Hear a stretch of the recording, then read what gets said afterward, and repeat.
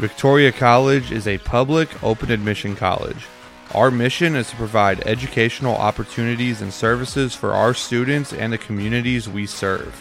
For more information, please visit us at www.victoriacollege.com to schedule your tour. Welcome into episode 45 of The Grid. It's the show that tried but failed to make a Threads account. I'm Gabe Myers. With me is Mike Foreman and Jeremiah Sosa. We are in the dog days of summer, but we're so close to football. We can smell it. But we're not going to start the show with football today. We're going to start with baseball. Our all-area baseball teams came out. And we talked a lot of softball last week, and we kind of started the show this way, but we're going to start it again. Mike, I'm going to kick it over to you. Talk about, kind of what we valued, what we looked for in our selection process as we were, kind of sitting and pouring over the kids, the names, the numbers, all of it, what we were looking for as we were, selecting these teams. Well, we did better with the response to baseball than we did with basketball, which I was happy with. Still could have been better. What we valued the most is, I think it's the same for pretty much every sport. Always look at the success of the team, what role that player played in, helping the team be successful. Of course, you look at individual stats, although I'm very cautious about stats in baseball because, they can be misleading. A player can hit 600 against teams under 500 and 200 against teams above 500, and yet he may come out with a 390 average. So you have to kind of look at the competition, look how far they went in the playoffs and those kind of things, and that's what we try to do. Yeah, you talk about contribution to winning. Our MVP, Ryan Peterson, contributed to winning as much as anybody in the area this year. He was our MVP, and that was an easy choice for us here. Not much time spent on that one. No, and it's like, Coach Bedecker pointed out to me, I hadn't even thought about this until he did. Ryan Peterson did not lose a game his sophomore, junior, senior season. That's just incredible. I mean, because you think about all those times he took the mound, what can happen. But of course his last win came in the semifinal game, and he was easy choice as the MVP. 3 straight years now in the MVP, and of course 3 straight state tournament appearances for the Comanches. I know they're very disappointed they didn't win a state title during that run, but still pretty amazing.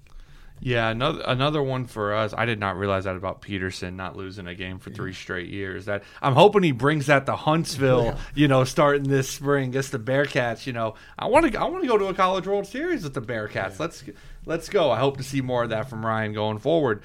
Another one that wasn't a very hard decision for us was Offensive Player of the Year because Brady Henke just absolutely tore the cover off the ball. Yeah, he hit over 500, and in that district, that's a good feat because they got a couple good pitchers in that district. Yeah, they faced like we said, they faced Peterson and Shiner, and then of course Drew Winsky, yes. And then you have Flatonia, who had Titan Targach, our pitcher of the year, and Dayton Cliff, who was also a good pitcher. So Brady Henke had a great senior year. He's going to Dodge City Community College up in Kansas. Mm-hmm. So Brady, he deserved that award. Yeah, I think you mentioned the pitchers, and that was really where we talked about softball last week. The catchers was where the strength was. It's like, gosh, we had to kind of keep ourselves from putting 5 catchers on first team because it was great. The pitchers in this, in baseball this year, you got the MVP Peterson, but Titan Targach, like you said, how many other years is Titan Targach, the front runner for Player of the Year with what he did this season, and he's the pitcher of the year. Brock Rod from El Campo was awesome. Drew Winsky, the number 2 at Shiner, was as good as any pitcher not named Ryan Peterson this year. Gage Goldman at Victoria East was outstanding. Rylan Reyna at Kennedy really led that team on a deep playoff run. Even the second team guys we have in here. You go to the second team pitchers. Hold on, I was still on the first team right there. I was about to recite all the first team guys again here, but Aiden Gates at Fall City, David Perez at Bay City, Jacob Baker at Cuero, Kobe Vulture, who had an outstanding season for Hallettsville Sacred Heart. I mean, pitching is where the strength was. Right. A lot of good pitchers this year, and, of course, that's what you want if you're a baseball coach. I mean, you got to have that guy on the mound if you're going to be successful. Yeah, and I didn't even mention Colby Rosenquist or Brock Bludow, and we kind of had them as designated players. Jeremiah, I want to kind of turn it over to you now that we're kind of removed from the process now. We didn't talk about this for a couple of weeks. Was there a guy as we were going down and selecting this that you were kind of like, okay, we got to get him on there at least? Because I don't think we had a ton of there wasn't a ton of disagreement amongst us here as a group. Well, was there someone as we were talking where you're like, okay, we got to make sure this guy's first team or this person's on there because they were, to you, they really shined this year? Yeah, well, for me, the guy that stood out in my mind whenever we were picking team was Brock Rod from El Campo. I think in the playoff game that I covered, he threw a no-hitter with 16 strikeouts. So that's the one that really stuck with me, when we were going over this. And I think I can't remember where he's committed to, but I know he's going to be playing on Sam Houston. Yeah, Sam Houston. He's going to be with Peterson there. So the Bearcats got some good guys from our area, but yeah, that was one of the guys that kind of stood out to me when I was thinking about players for the all-area team. So funny thing with Brock Rod, because when they send, the coaches send stuff in and they, they'll put different things. They'll put stats, or some of them will put like committed to this school or is a D1 recruit or, whatever various things. Well, they put Brock Rod at Houston State, and kind of before we even got started, I'm like, okay, well, he's on the first team. That wasn't a final thing. I have I recognize my bias towards the Bearcats here, but Brock Rod, like you said, 16 strikeout no-hitter, a 1.62 ERA this year, 95 Ks in just 51 2/3 innings. Absolutely deserving of his first-team spot. For me, it was Rylan Reyna from Kennedy, being out, covering Kennedy a couple of times. Mike, I know you covered him a couple of times as well.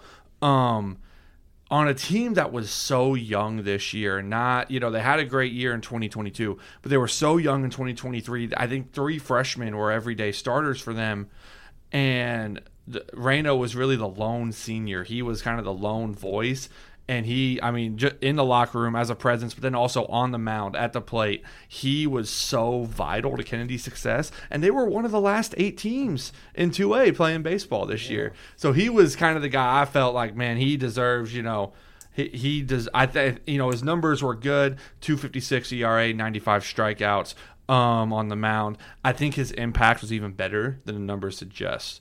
Mike, was there a guy for you? I mean, you go all over the place. Was there a guy for you that really stuck out that we got to get him in there? Not really. Obviously, Ryan Peterson. That he was the number one that stuck out to me. I saw some other good players. Like you mentioned, Kennedy. Very impressive year, and next year they should be a force to be reckoned with. Obviously, they got to replace Reyna. But they have some others. I mean, I think a lot of people were shocked when they beat Flatonia in that playoff series. And they got past Flatonia, and then, of course, they ran into Johnson City, which had the good pitchers. And I'll say this, too. Hallettsville, very young. They had a very good team, a lot of good players on that team. Just didn't really have one ace. They had a lot of good pitchers, but not an ace. And I would say right now, looking toward next year, I'm looking at Hallettsville and Kennedy to see if those two. Of course, Flatonia will still have Titan Targach. So those are some teams to kind of keep an eye out on. I think Hallettsville is going to be a fun one to watch. You mentioned not having an ace this year, but Brock Bludow kind of filled that role, and he did a good job. He might come back next year. We might not be saying, "Well, is he an ace?" Or saying, "Well, he's the ace." Yeah. He might be, because he's only a sophomore, and he had to kind of shoulder that responsibility this year, and he did a very good job in that role. 2.27 ERA this year.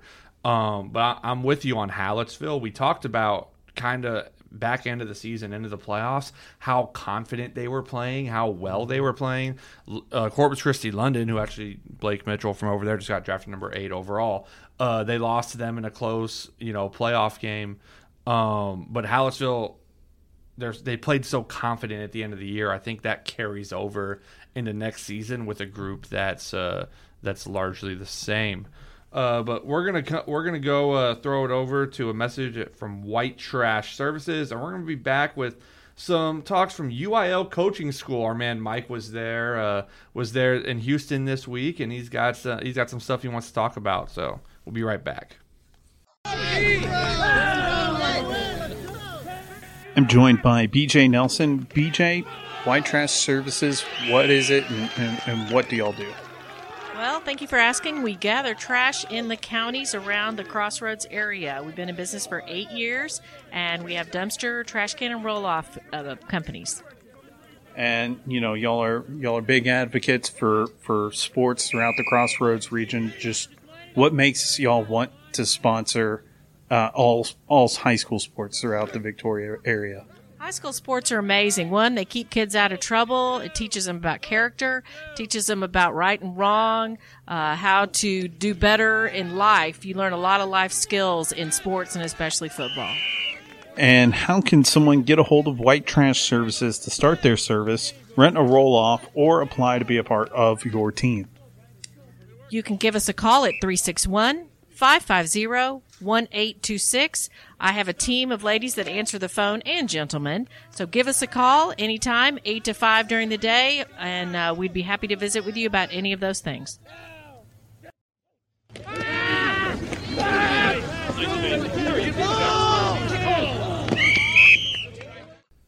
And we are back with episode 45 of The Grid. And Mike, you were at UIL Coaching School earlier this week in Houston, and I saw some videos. I have some friends who are coaches. That looked like a heck of a time out there in Houston. Tell us what some of your takeaways were. Well, of course, the Coaching Association, they always bring in a lot of college coaches because they like to network. Mm-hmm.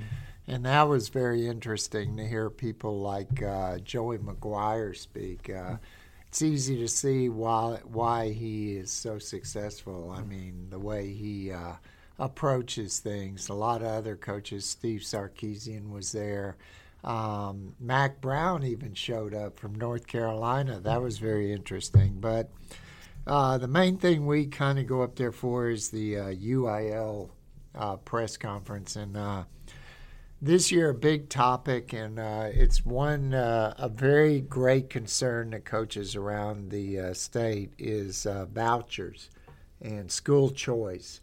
The public school coaches are very concerned about this because what makes Texas high school football so unique is that students must attend schools in their attendance zone, and coaches must teach at their schools.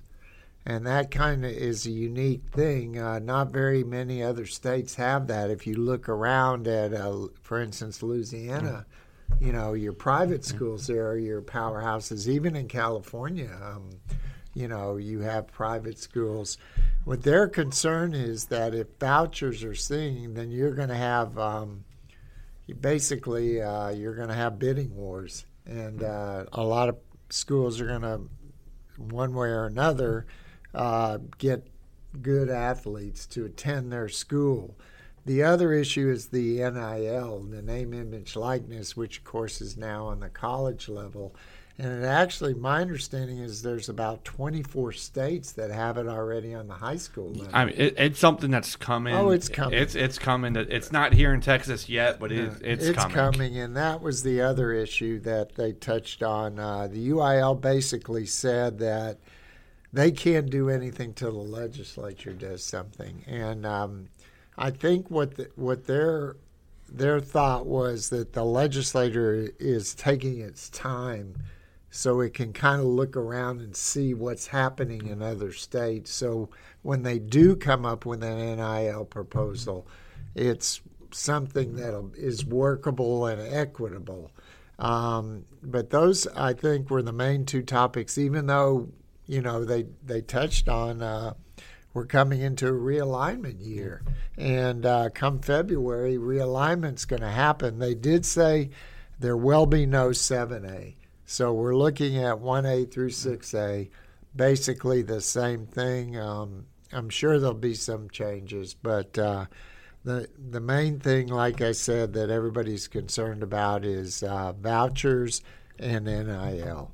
Yeah, the NIL is something that's coming. I actually kind of like the approach right now with the legislature of just let's see what happens, because we don't know. It's like anything else that's new. We don't know what the pitfalls are going to be. We don't know what, we have an idea what we think the benefits and the cons will be, but we don't really know. So kind of watching it play out in other states is going to give us a better understanding of what to look for when it inevitably hits over here. Yeah, well, I think one of the good examples, like Jamie Harrison, he, I believe, is the assistant director of the UIL, pointed out. He said they've already had calls from booster clubs wanting to form a collective.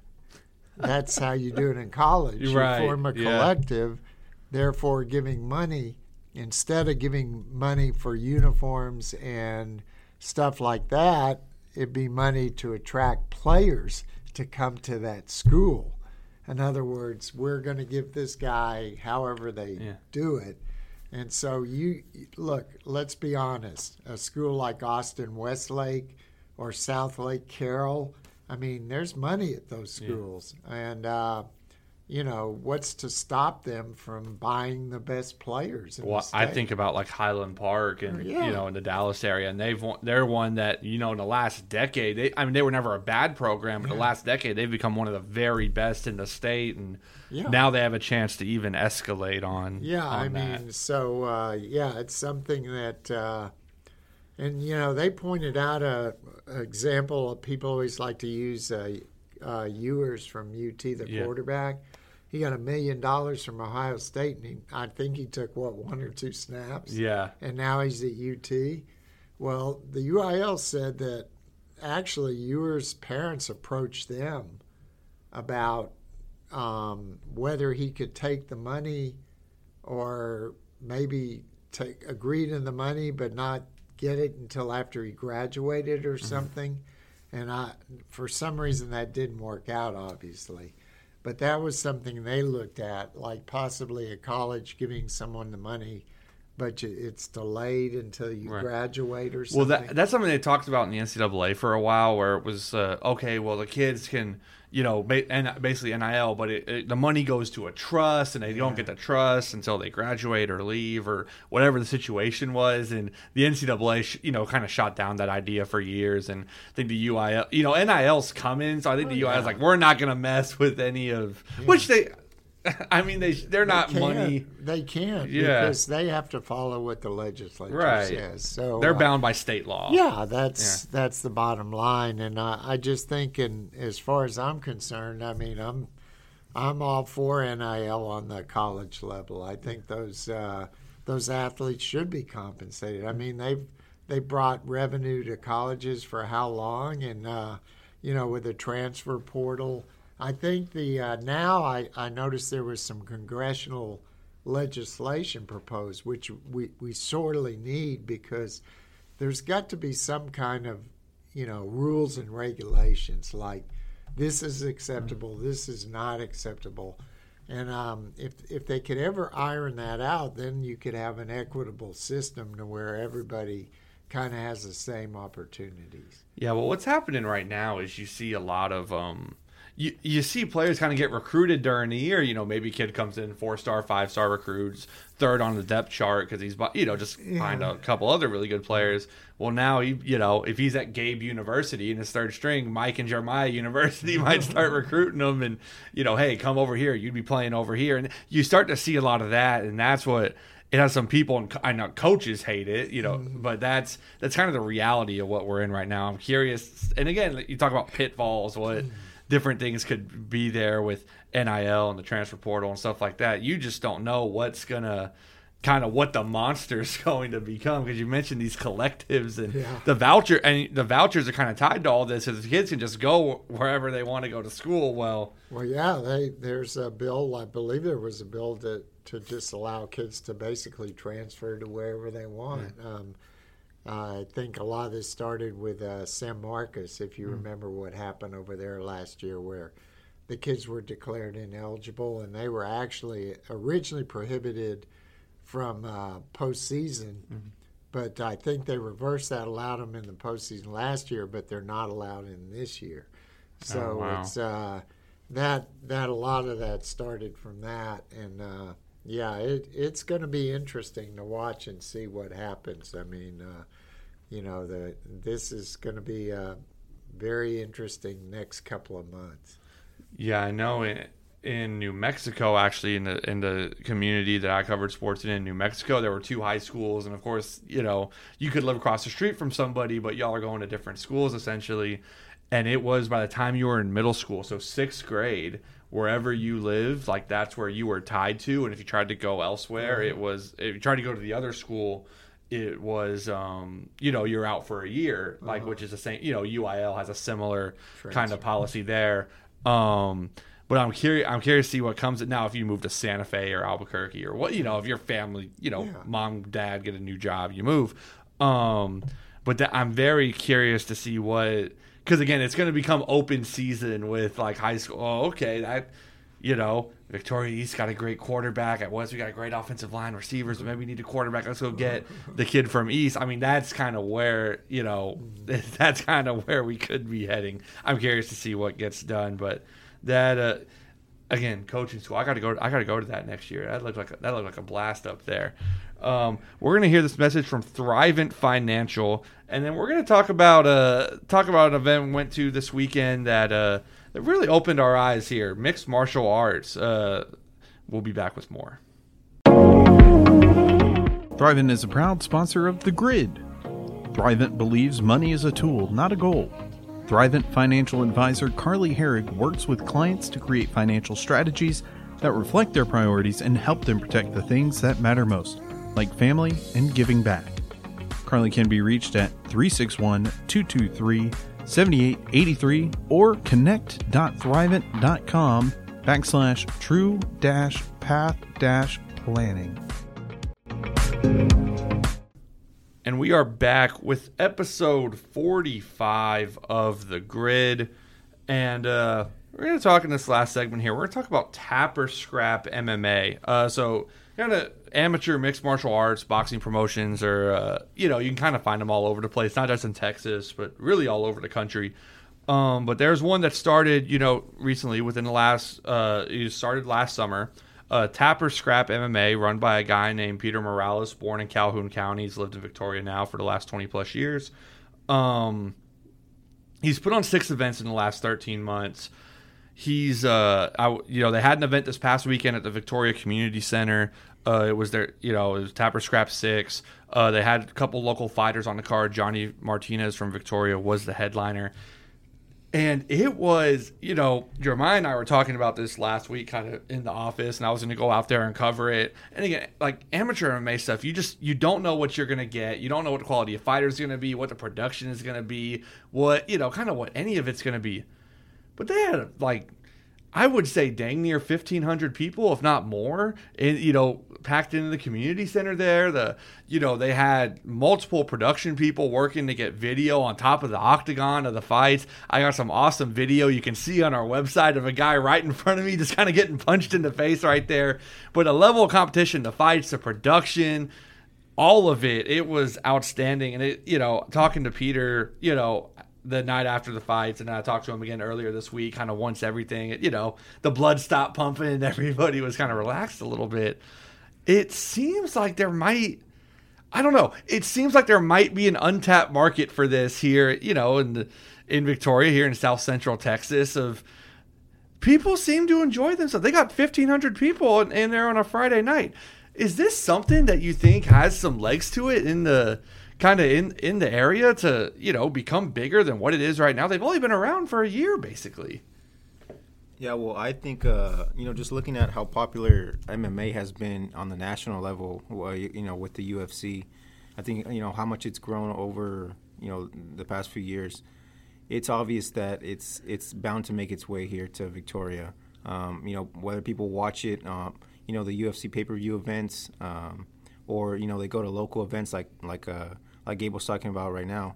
I think it just shows, how popular the sport has been getting, and like Gabe was saying, the market that it has here. And, with fighters, like Gabe said, the fighter that we have here, I think it gives people another reason to root for the sport and for, the fighters that come out of here. So I think it's definitely a sport that's growing, not just nationally, but here in Victoria too.